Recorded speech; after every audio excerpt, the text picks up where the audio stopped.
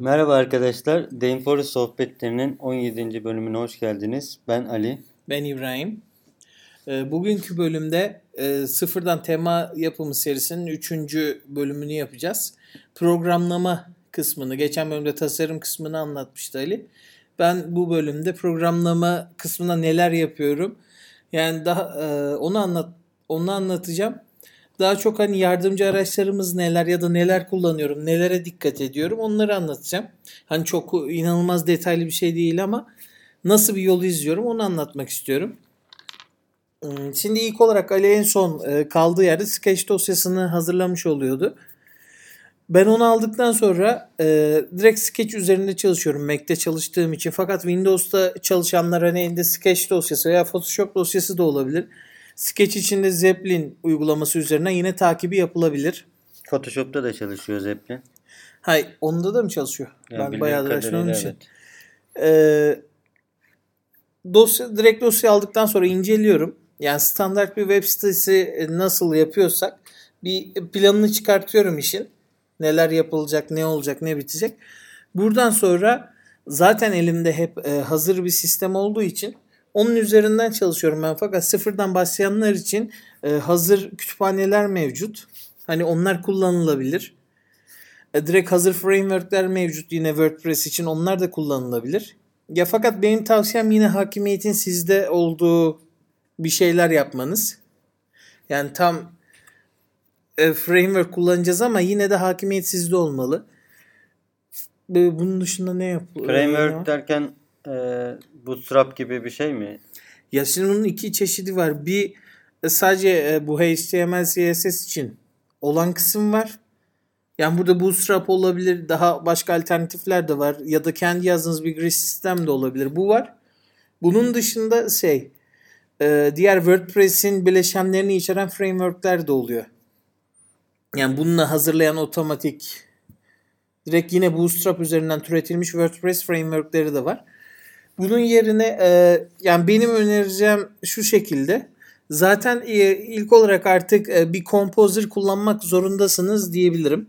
Yani ücretli, ücretsiz kullanıcıya yani sürükle bırak şeklinde içerik oluşturabileceği ya da kolayca içerik oluşturabileceği bir yapı sunmak zorundasınız. Yani çok biz bu işe ilk başladığımızda short kodları kod taglerinin içine yazılmasını sağlıyorduk. Evet. Yani bu artık böyle bir sistem kalmadı. Hemen hemen herkes görsel arayüzlere geçtiği için burada birçok alternatif var. Visual Composer var, King Composer var. Biz şöyle yapıyoruz. Daha başka Elementor da var. Yani biz işimize projenin büyüklüğüne göre ulaşacağı insanları düşünürsek çok büyük bir proje ise Visual Composer kullanıyoruz. Tabi bunun bir lisansı var. Extended lisans aldığımızda şu anki fiyatıyla $250. Bunu kullanıyoruz. Fakat proje çok da büyük değilse veya çok da sorun çıkarmayacak insanlar King Composer var. Bunların linklerini de yine veririz zaten video açıklamasında. King Composer hemen hemen Visual Composer'ın yaptığı her şeyi yapabiliyor. Tamamen ücretsiz. Temalara eklediğimizde bir sıkıntısı çıkmıyor. Lisansı buna uygun zaten. Zaten izin de veriyorlar. Sitesinden bilgi de alabilirsiniz. Onu kullanıyoruz, King Composer'ı. Bunun dışında Composer dışında direkt Dame Options dediğimiz temaya ait değişkenleri, ayarları aldığımız bir kısım var. Burada Redux Framework kullanıyoruz. Bu da aynı şekilde ücretsiz. Temaya entegre edebilirsiniz. Bununla yani hemen hemen işe yarayacak her şeyi zaten ücretsiz olarak sunuyor. Yani ücretli sunduğu pluginlerin hiçbirine ben ihtiyaç duymadım. Yani duyduğum kısmı kendim çözdüm ama çok normal projelerde zaten herhangi bir ihtiyaç duyulmuyor. Her şeyiyle karşılıyor ihtiyaçları. Bunun dışında Metabox'larla çalışırken yine Metabox CEO'yu kullanıyorum. Burada da yine başka seçenekler var. Ücretli, ücretsiz. Daha başka neyi anlatabilirim? Yani bu kullandığımız tüm bileşenleri zaten yine kısmında önereceğiz. Description kısmında sen bizim kullandıklarımız veya alternatiflerini de yazarız, neler kullanılabilir. Genel kullandığımız şeyler bunlar. Projeye başladığımızda ne yapıyoruz? İlk olarak zaten sitenin haritasını çıkartıyoruz diyelim. Hem tasarım olarak hem şablon olarak, layout olarak bir sistemi oluşturuyoruz. Burayı oluşturduktan sonra tasarıma bakarak örnek kodları yazmaya başlıyoruz. Şimdi yine dediğim gibi daha önceden geliştirdiğimiz işler olduğu için birçok şeyi buradan alıyoruz. Sıfırdan aldığınızda şu an kendi ihtiyacınıza göre ileride tekrar kullanılabilir bir yapı da oluşturabilirsiniz. Her projeye özel ya bunu yapayım bitsin artık başka bir şey yapmaya gerek yok tarzı bir şeyler de yapılabilir. Burada tamamen kişinin kendisinde. Ama benim önerim en baştan sıfırdan itibaren her zaman ileriye dönük her zaman kullanılabilecek bir yapı oluşturarak devam etmek. Böylece her projede zorlanmadan artık bir önceki projenin üzerinden geliştirerek hem işin sonunda daha da gelişmiş, sürekli güncellenmekte olan hani sorunları gördüğünüz, geri dönüşlere göre problemleri çözdüğünüz bir yapı oluşur elde. Ne yapıyorum daha sonra? Geldi iş. Önce header'ları ve footer'ları oluşturuyorum ben. Çünkü hep alternatifli iş sunduğumuz için sitenin önce o kısımlarını oluşturuyorum. O kısımlar bittikten sonra short kodları yapmaya başlıyorum. Short kodların tamamı oluşturulduktan sonra da siteye özel özellikler, animasyonlar, ekstra eklentiler neyse bu kısımları yapmaya başlıyoruz. Bunların hepsi bittikten sonra işi Ali'ye veriyorum. Demo oluşturmaya başlıyor. Fakat bu son demo olmuyor bizim. Bir nevi test kısmı oluyor artık. Bu özellikleri plugin'e aldıktan sonra yine temanın içerisinde eskiden beri kurduğumuz düzende birçok değişiklikler oldu tabii. Bunları göz önüne geldikçe değiştiriyorum ya da sofra jack maddesi olarak karşımıza çıktığında yine o zaman değiştiriyorum. Bunun dışında tabii şu an eskiden şöyle bir şey vardı. Eskiden dedim çok da eskiden değil. Tema inceleme süreleri çok uzunken belli özelliklerin tamamını yapmıyorduk ki temayı gönderebilelim sıraya girelim diye. Yani çok ekstra dediğimiz özellikleri yapmadan gönderiyorduk. Temayı gönderdikten sonra yapmaya devam ediyorduk. Şimdi şu an inceleme süreleri bir güne kadar düştü. O yüzden hani bir şeyi bekletmenin bir mantığı yok. Bitirdikten sonra yine direkt gönderiyoruz. Şimdi header'ı yaptıktan sonra yine aynı header'la hemen yani header'la footer aynı. İkisinde belli başlı özellikleri var. Hangi işi yaparsak yapalım yani ki herkes için aynı şey geçerli. Header'la footer'ın standart özellikleri var. Yine bu widget'lar standart özellikleri var. Temanın Dame Unit testinin standart özellikleri var. Bunların hepsini zaten standart olarak başta yapıyoruz. Short kodlara gelince yani artık oluşturduğumuz bir yapı olduğu için biz onun üzerinden yapıyoruz. Ama sıfırdan yapana tavsiyem yine aynı şekilde gerek kullanılan ID'lerde, klas isimlerinde, özelliklerde her yerde kullanılabilecek şekilde bir yapı oluşturulursa bütün projelerde kolayca sadece ufak editlemelerle, düzenlemelerle, görsel olarak yeni işe uygulanacak hale getirerek hızlı bir şekilde ürün çıkarmaya faydası olur. Bu süreçte ekstra ne yapıyorum? Yani tüm her şey bitirdikten sonra yine son işlerimizde artık özellikle dikkat etmeye başladığımız animasyonlar, geçişler, ufak interactions diyelim. Yani ufak etkileşimler kısmı için bir şeyler arıyoruz. Yani burada ne gidebilir? Zaten normal zamanlarda gezdiğimiz tüm sitelerde çok hoşumuza giden bir şey varsa zaten bunları mutlaka kayıt altına alıyoruz. Kullandığımız projelerde neresinde kullanabiliriz, ne yapabiliriz bunlara bakıyoruz. Bunun dışında başka ne var? Şey sorabilirim ben. Mesela header yapıyorum dedin. Header'ın 6-7 tane versiyonu oluyor. Bunları HTML yapıp bunları WordPress'e çevirmek mantıklı mı? Yani bunların 6 tanesinin bir sürü özelliği var. 6 tane header'ın bir sürü özelliği var. Bunların hepsinde düzgün çalışabilmesi gerekiyor.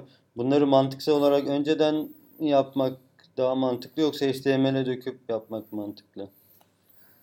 Ya altısının da ortak özelliklerini alıp bir tane yapıp diğer alternatiflerdeki gelen şeylere göre tasarımı değiştirmek en mantıklı olan. Çünkü Direkt biz WordPress'e mi eskiden yazacaksın? Direkt WordPress'e. Önceden zaten çıkardığımız bütün işlerde önce HTML sonra WordPress çıkardığımız için HTML yazılmış oluyordu. Yine onu WordPress'e çevirme kısmı oluyordu tabii ki de. Şu anki işte direkt WordPress'e yazıyorum. Zaten HTML yazma kısmı yok sayılır artık. Yani tamamen WordPress üzerine gelene göre sonuç çıktı alacak şekilde yazıyoruz.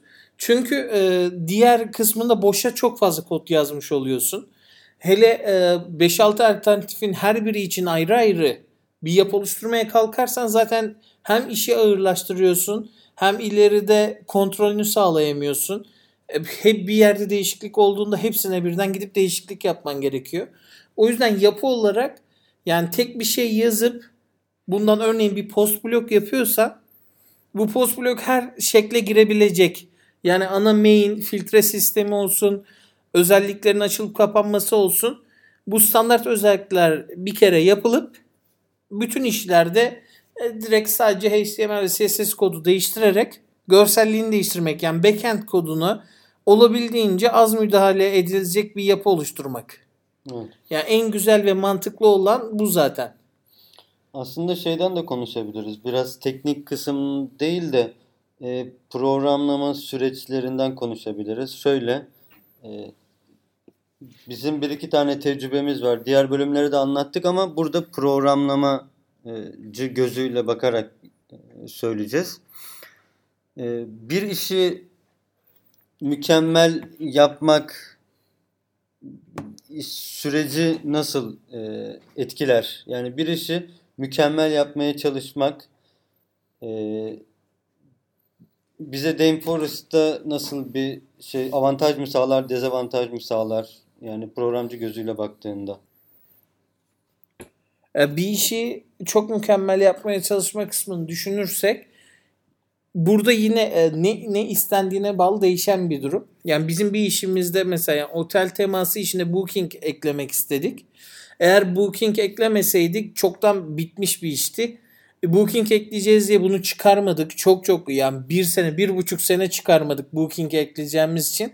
Çok büyük bir kaybımız oldu çıktıktan sonra beklemek yerine. Burada inanılmaz kaybettik ama bazı projelerde bazı özellikler var. Ya onu gerçekten mükemmel yaparsan tamamen her şeyi değiştirecek. Bunun için yapılabilir. Tabi burada tecrübe olmadan yapabilecek, karar verebilecek bir şey yok. Biz şimdi başka bir proje yaptığımızda ya şunu da eklemesek diyebiliyoruz artık. Fakat sıfırdan gelen insanlar için mutlaka zaten birçok özellik eklemek zorunda. Benim görüşüm böyle. Çünkü her şey için o kadar çok alternatif çıktı ki bir şekilde ayrılman lazım. Yoksa herkesle aynı olduktan sonra yani istenilen satış rakamlarına ulaşılmaz. Evet. O yüzden Ben de o sıfırdan görüşe gelenler için ben de o görüşe katılıyorum. Eğer çıkardığınız ürün o haliyle de orada bir fark yaratıyorsa ya mesela bizim ilk çıkaracağımızda modern bir arayüzü vardı. Bununla farklanarak satış yapmayı düşünüyorduk. Biz zaten güzel bir ürün varken ona bir tane daha güzel özellik Booking'e eklemek istedik. Aslında bizim satacak arayüzümüzdü. Bununla yetinip daha sonra Booking'e ekleyebilirdik. Biz böyle yapmadık. Ürünü hiç çıkartamadık. Burada bence programcının kesinlikle kendisini tanıması gerekiyor. Bu tanıma süreci de tecrübeyle oluşacak bir şey. Kesinlikle ve kesinlikle bir şeyler yapılmalı. Yani boş da olsa bir şeyler yapılmalı. Bir projeye bu benim amiral proje mi denir? Ne denirdi? Bu benim en büyük projem. Ben bununla çıkacağım, bununla satacağım, şu kadar ayda yapacağım dememeli. İlk önce bir şeyler çıkartmalı. Onun zamanla biriken tecrübeleriyle daha büyük, daha iddialı planlar yapabilir. Ama hiç tema yapmadan veya evet. Hiç bulaşmadığı bir kategoride bir tema yapmadan çok büyük planlar yapmamak lazım. Şöyle ki bir multipurpose çıkarıp ortalığın anasını ağlatacağım demeden önce çok fazla bir iş yapmış olmak lazım. Çünkü onun ne kadar ayda çıkacağını bilmiyorsun. Çok fazla WordPress teması yapmış olabilirsin. Ama Team Forest Bambaşka bir dünya. bambaşka bir yer. Şimdi Oraları geçtik Yani galiba. ne satar ne satmaz bilginin olması lazım. Evet. Programlama açısından normal bir programlama yapmıyorsunuz. Yaparken Evet, bütün ben o kısma geleceğim zaten. Yani yani programlama demeyeyim. Siteyi tasarlarken, arka planı oluştururken tek bir müşteriye iş yapıyormuş gibi yapamıyorsunuz. Yani yapmamanız lazım, yapamazsınız da. Çünkü gelen kullanıcı, yani birçok kişiye, yani yaptığınız işi normalde bir müşteri yaptığınız zaman çoğunlukla zaten arka planını sadece siz değiştirirsiniz. Ya da teknik olarak bilgisi olan, iş yani sizden giderse başka birisi devralır. O geliştirmeye devam eder ya da o düzenler, o yapar. Burada destek dediğimiz en önemli, yani bu işte büyük çoğunluğu, yani bu işte tutunmayı sağlayan olaylardan birisi destek. Eğer siz bu işi birçok insan kullanacak diye düşünerek yapmazsanız zaten başarılı olamazsınız. Destek taleplerinden de kurtulamazsınız. Burada yani en önemli nokta, bu işe başlarken programlama, ben en başında söylemedim ama şu an söyleyeyim. En önemli nokta, tüm yapıyı oluştururken, tüm fikri hazırlarken, planı çıkartırken en tepeye yazılması gereken bir numaralı olay, bu işi bir sürü insan kullanacak. Bir kişi, bir müşteri değil. Belki 100, belki 1000, belki 10.000 kişi. Çok fazla insan kullanacak. Yani daha doğrusu doğru cümle, birden fazla insan kullanacak. Hiçbirinin bilgisi eşit değil. Ve hepsinde farklı bir şekle sokmak isteyecek kişi. Yani tema bu esnekliğe sahip olmalı. Yoksa zaten tek düze bir şey yaparsanız yine satış rakamı olarak bir başarıya ulaşmaz. O yüzden eğilip bükülebilir bir şey olmalı. Birçok insan kullanacağı için de buna uygun bir yapıda olmalı. Yani bu kısmı, bu zamanla oluşuyor. Yani gördükçe, yaptıkça oluşuyor. Çünkü genel müşteri işlerinin hiçbirinde böyle bir şey olmadığı için bunun bir önemi yok. Sen biliyorsun nasıl yazdığını. Yazan kişiyi alakadar ediyor. Çünkü karşıdaki müşteri arka planın nasıl çalıştığına bakmıyor. Önü düzgün mü? Düzgün. Tamam, teslim ettin mi? Ettin. Arkada sen nasıl çalıştırdın, ne yaptın, kimsenin umurunda değil. Burada ise arka planını gelip zaten insanlar kurcalayacak. İnsanlar düzenleyecek. İnsanlar üstüne bir şeyler koyacak. O yüzden öyle bir yapı oluşturulmalı ki herkes sıkıntısızca kullanmalı. Yani bu en önemli olay. Bu programlama kısmındaki bir numaralı kural, bu işi birden fazla insanın kullanacağını bilerek yapmak. Evet, somut bir örnek verecek olursak mesela isim koyuyoruz. Burada isimlerimiz Ali Veli. Ama bir Meksikalı'nın ismi, bir Güney Afrikalı'nın ismi çok uzun olabilir. Siz orada ismi mesela 18 piksel yaparsınız kocaman. Başka birisi isim koyduğunda o isim uzar gider. Bunların hepsinin teker teker test edilmesi gerekiyor. Önceden de düşünülmesi gerekiyor. Burada tasarımcı size verip geçmiş olabilir. Ama sizin orada yazı boyutlarını, bu taşarsa ne olacak vesaire çok esnek bir yapıda oluşturmanız lazım. Aslında zorunda değilsiniz şey olarak. Çok fazla esneklik vermeyebilirsiniz. Mesela logo koyar adam, sabit height verirsiniz. Yazı koyar, kısıtlarsınız. Her şeyi kısıtlarsanız da temanızın seçeneği olmaz. Seçeneği olmazsa da insanlar vazgeçebilir temadan. Bu yüzden çok fazla seçenek veriyoruz. Fazla seçenek verdikçe de kodun elastik olması lazım. Her yapıya uygun olması lazım. Bir de ben destek verdiğim için bununla alakalı bir uyarıda bulunmak istiyorum. Programlama yaparken programcı yapacak bunu. Olabildiğince kullandığınız kelimelere bile çok özen gösterin. Anlatsın. Yani şöyle demeyin mesela. Shortcode 1, shortcode 2 değil. O kesinlikle anlatsın. O kelime o insanlara onu anlatsın. Kimse documentation okumuyor. Yani hiç kimse doğru düzgün bakmıyor onlara. O yüzden admin panelde bir option bir şey yazarken mesela single'da share gözüksün mü gözükmesin mi? Onu çok güzel bir şekilde orada aydınlatmanız gerekiyor. Instagram ekleteceksiniz mesela. Instagram'ın API'sini orada hemen description'da verin. Çünkü o adamlar gelip size sorduğunda siz onu 20 kişiye teker teker cevap vermek zorunda kalacaksınız. Ama eğer ayarların altına bunları detaylı bir şekilde açıklarsanız, hatta ben bir sonraki projemizde biraz da abartıp oraya GIF bile koymayı düşünüyorum. Hover yaptığında mesela.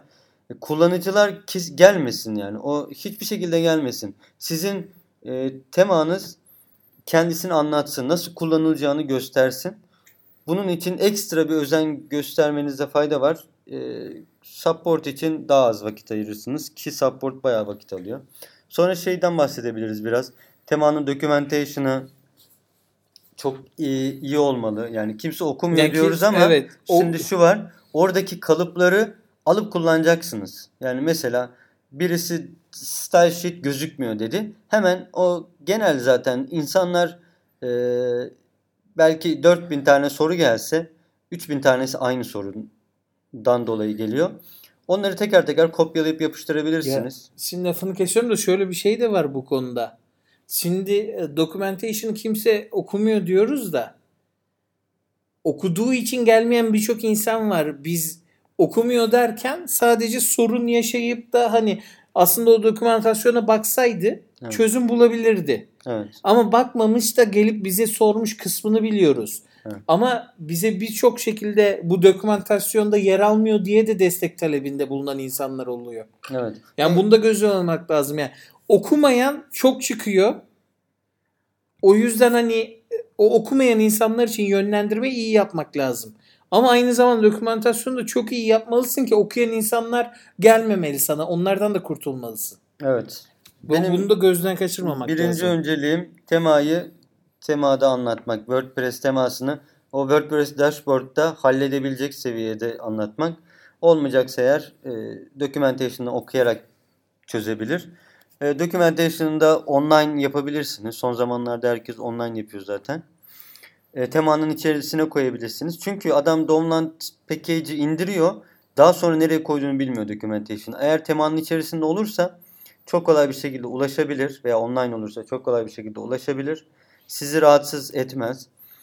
Şeyi tavsiye etmiyorum. WordPress support göndermeyi çok kolay bir şekilde yapmayın. İnsanlar görmesinler. Temanın submit ticket diye çok kolay bir şekilde görmesinler. Bu sefer çok hazıra alışıyorlar. Aslında bu support işini daha sonra Evet, yapabiliriz. bunu başka bir şekilde Peki söyleyebiliriz. İbrahim, ne denir buna? Yorum satırları nasıl ne tavsiye edersin? Ben hemen hemen hiç yorum satırı kullanmıyorum. HTML'deyken çok kullanıyordum. Her şeyi belirtiyorduk. Burası şu blok, burası bu blok. Şimdiye kadar bir sıkıntı da yaşamadım. Çünkü temayı alıp o kodlara bakacak insan zaten gidip teknik olarak bilgisi olduğu için nereye bakacağını biliyor. Bilmeyen insan için yani yorum satırı koymanın çok bir önemi yok. Ben şimdiye kadar çok kullanmadım. Çok zoraki yerlerde yani veriyi nasıl çektiğimi örneğin bir fonksiyon var. Giren bu çıkan bu. Yani bu şekilde kullanılması gerekiyor. Şeklinde göstermem gereken fonksiyonlarda buraya örnek olarak oraya yorum satırı koyuyorum. Bu fonksiyon böyle kullanılır. Bu şunun içinde koyuyorum. Yarın Ali'nin de belki destek verirken bakması gerekiyor. Ya da yarın birisi olur, yanımızda birisi olur. Ne yaptığım, oradan veriyi nasıl çektiğimi görmesi için bunlara yorum satırı ekliyorum. Fakat genel kullanım için hiçbir yorum satırı eklemiyorum. Hiç şimdiye kadar da kimse sormadı zaten bu ne diye. Çünkü gelip de o kodu elleyecek şahıs zaten teknik olarak bilgi sahibi birisi olacağı için ben bir zararını da görmedim koymamanın. Kimsenin sorduğunu da görmedim yani. Biraz da ben şöyle düşünüyorum. Biz yaptığımız işleri son kullanıcıya satmış olabiliriz çok fazla. Ajans yani çok fazla ellenmedi bizim temalarımız. Çok fazla customize edilmedi. Mesela şeye bakıyorum. Avada tarzı işlere bakıyorum. Bunların kodların içerisine çok girebiliyorlar. Çok kodu herkesin anlayabileceği şekilde yazmaları gerekiyor onların. Çünkü çok fazla customize var. Ama biz genel olarak blok temaları yaptığımız için bizde çok fazla temanın kodlarına inilmiyor. İnilse bile Style.CSS'e iniliyor. O yüzden ben kodların çok anlaşılır bir şekilde yazılmasını tavsiye ediyorum. Ve ayrıca kendinize özel işler yapmanızı tavsiye etmiyorum. WordPress dünyasının kendi bir kalıbı var. her şeyi standartlara uygun yapın. Yani ben farklılaşacağım, benim yazım tarzım bu demeyin. Çünkü kullanıcıların alışkanlıkları var. İnsanlar o şekilde devam etmek istiyorlar.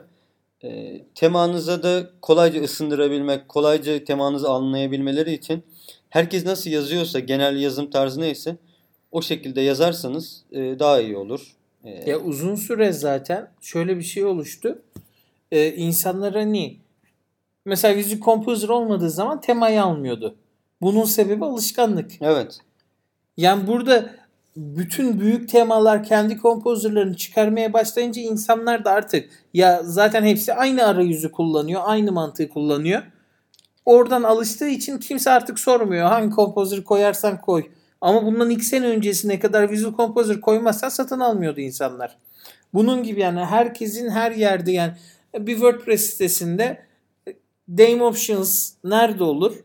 Theme Options'ta hangi özellikler olur? Yani header nereden değiştirilir? Genel burada şu an 100 tane tema varsa 99 tanesinde header aynı yerden değişiyordur. 100 tane farklı author'ın çıkardığı tema olsun. Evet. 99'unun header'ı Theme Options'ın içerisindeki uygun kategoriden değişiyordur.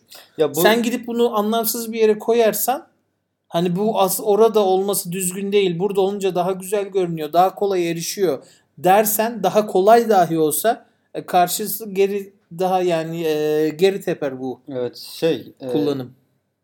çok fazla tema dolaşmak gerekiyor.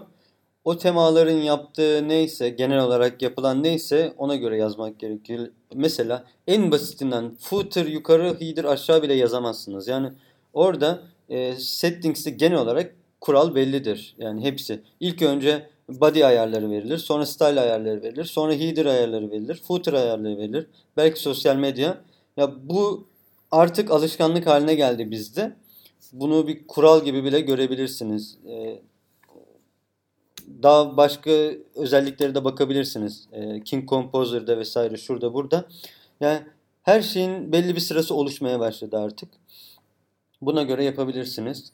Ben son olarak şöyle bir şey söylemek istiyorum. Programlama olarak tasarımcılardan ricam bir tasarım yaparken o tasarımı yapıyorsanız ve çok fazla vakit alacaksa onu bir sebep göstermeniz lazım neden yaptığınıza dair. Bir sebep gösteremiyorsanız yapmayın.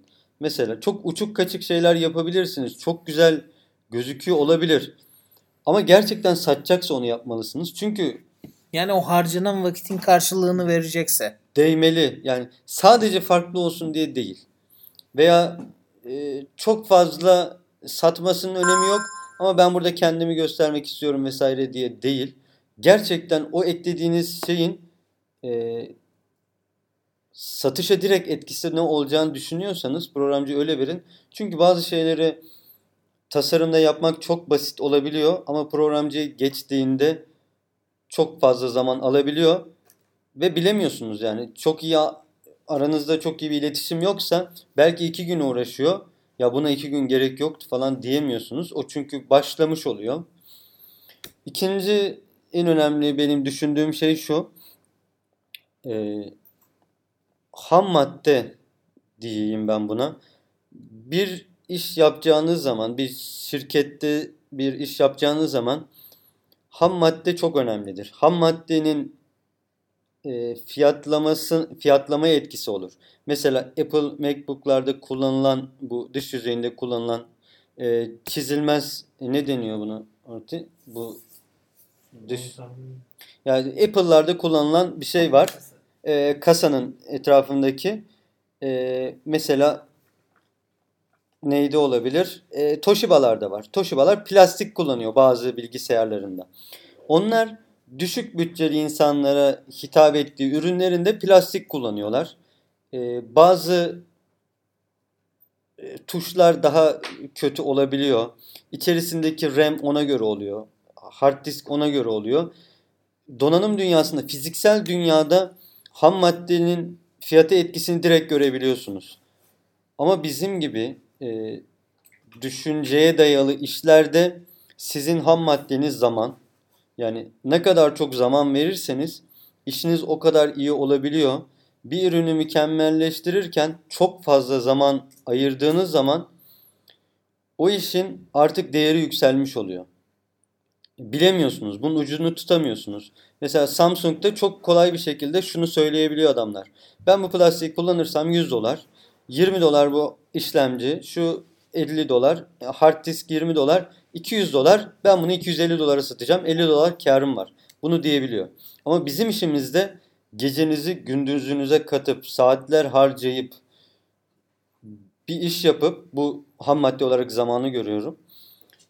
Yaptıktan sonra çok fazla zaman ayırdığınızda onun ne kadar satacağını az çok da bilmeniz gerekiyor. Az çok hitap ettiğiniz yeri de hesap etmeniz gerekiyor. Ona göre vakit ayırmanız gerekiyor. Hani benim vaktim var, vakit parayla değil ki değil. Vakit nakittirden hesapla bir işe ayıracağınız vakti taslak olarak mesela ben bir tane gazete yapıyorum. Bunun benim 3 ayımı alması gerekiyor. Bu 3 aya göre plan yapmanız gerekiyor. Veya mükemmel bir iş yapacaksınız. 6 ay dersiniz, bir ay dersiniz önemli değil. Ama zamanını da sanki elimde var nasıl olsa diyerek vurup harcarsanız bu sefer e, aylık kiranızı ödemek için basit işler yapmak zorunda kalırsınız. Bu sefer o mükemmel yapmaya çalıştığınız iş sekteye uğrar. O yüzden kendi zamanınızı iyi yönetmelisiniz. Ham madde olarak zamanı görmelisiniz. Ama zamanın da sonsuz gibi, çünkü sonsuz gibi gözüküyor. İçinde bulunduğunuz zaman bedava.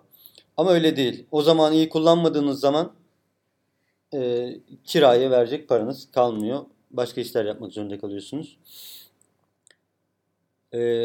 Söyleyeceklerimiz bu kadar. İbrahim, senin başka eklemek istediğin bir şey var mı? Yok, genel olarak hani şu an detaylı çok teknik bir şey anlatmadık. Sadece neler yapıyoruz, nasıl bir yolu izliyoruz onu anlattık.